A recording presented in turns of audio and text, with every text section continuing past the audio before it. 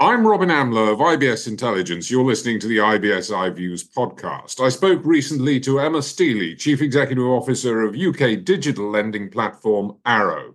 We begin by discussing the democratization of lending. From my perspective, what we do have to say is for the masses, lending, working with the credit reference agencies absolutely works for the masses. But actually, there is more data available in the market today that means that where a customer is potentially thin on bureau data and would be either unable to secure credit from bureau data alone or would maybe be accepted for credit but get a higher interest rate, that there is the opportunity with the amount of data that's available now to truly harness the use of that data and use it to say yes to more customers more of the time. We'll come back to data as a topic in a moment, but tell me what your view is on the value of open banking APIs when it comes to democratizing lending. For me, open banking is critical. My background is very much in that open banking and data space historically. I worked with the data sets since before open banking existed. And the power of that data is immense, but only if it's used appropriately. It takes time to learn and understand how to use that data.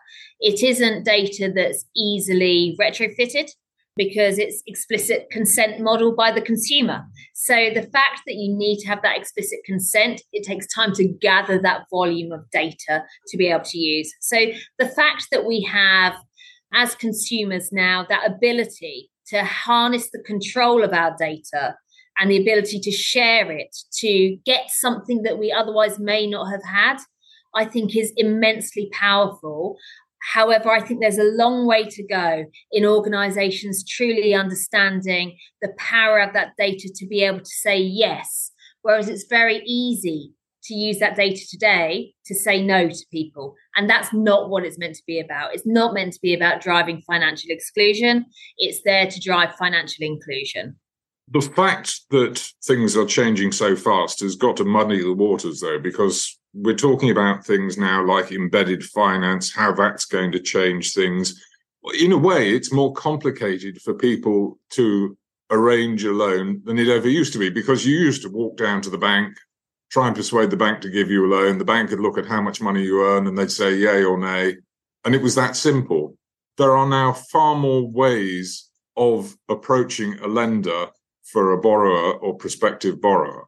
Absolutely, yes. But the fundamentals are still the same, right? You would walk to the bank and you would give them your bank statement to review. Or as time progressed, you'd send it in fax machines. Remember when we had those? Now all we're doing is we're sharing a digital bank statement online. As a consumer, what I do see is that not everybody wants that straight through service. I think at times we're guilty in the fintech industry of saying, okay, everything has to be like Amazon because everybody wants one click. Actually, when it comes to finance and credit, a consumer is used to going down a path. They want to ensure that they're sharing the right information to give them the best possible chance to be eligible for that product. And so I think what we're actually using now is really the digital processes and the data and technology that's available to make it easier for the customer to have more options in front of them than they would have had historically. At least that's the intention. Let's talk about embedded finance, because this is the first option, perhaps, that one might in future be confronted with. I go into a store, I decide to buy something, I'm offered the option of financing that, whether it's a buy now, pay later, or whether it's a loan with interest. How do you see the evolution of embedded finance? What's going to happen over the next 5 years, and who's going to benefit? I think embedded finance is absolutely here to stay. It is the way that consumers expect to now operate.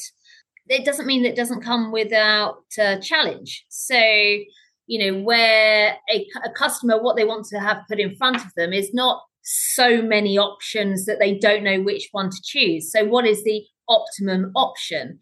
And actually, again, for me, as everything, it comes back to the data and the fact that enough data exists to be able to make the credit solution personal.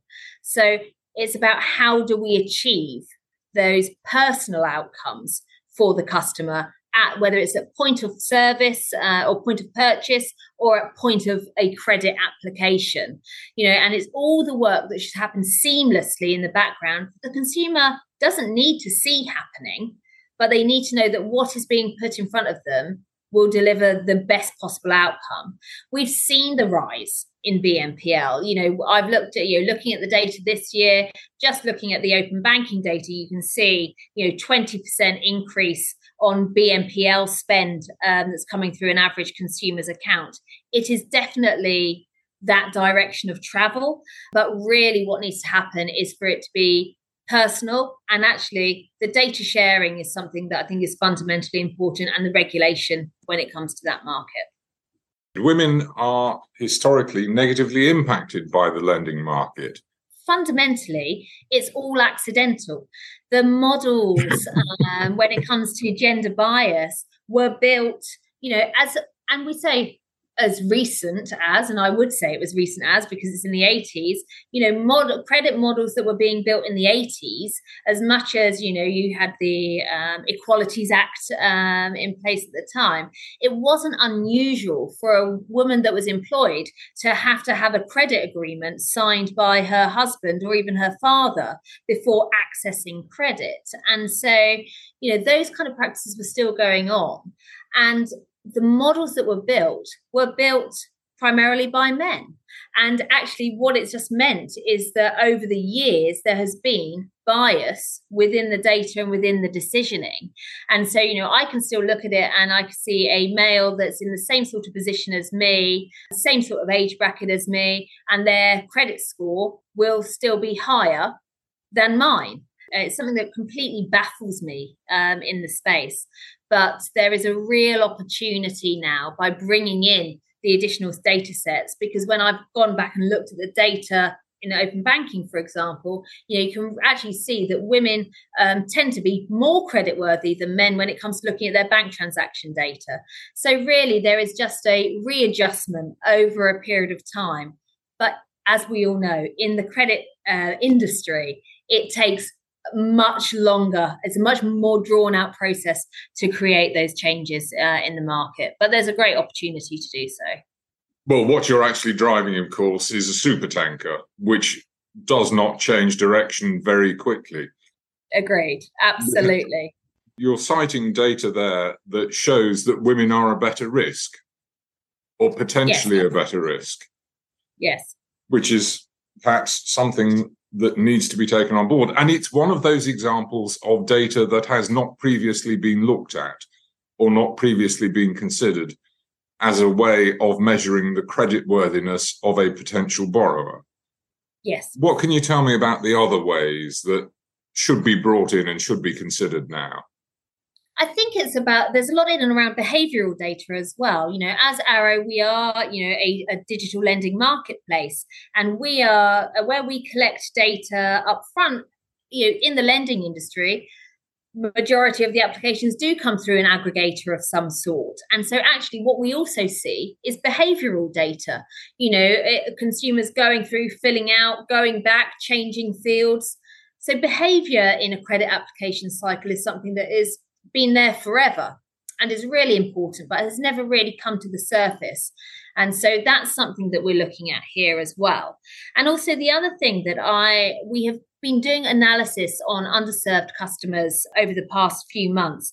And a very common trend that we are seeing is even customers that have a credit score that would be classed as good by most lenders, and they have affordability of £500 or more of disposable income a month, that we're actually seeing, because the customer is a tenant that has moved in the last 12 months, they are actually being refused credit or getting very, very poor offers available to them.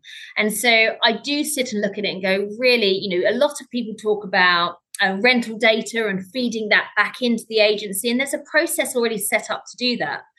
But to your point about, being a super tanker, it takes so much time to change. And really, I sit here going, my gosh, are we really saying a tenant that has moved house in the last 12 months should not be appropriately served in the market in which we live in today? Because we all know how difficult it is now to be able to get a mortgage and get on the property ladder.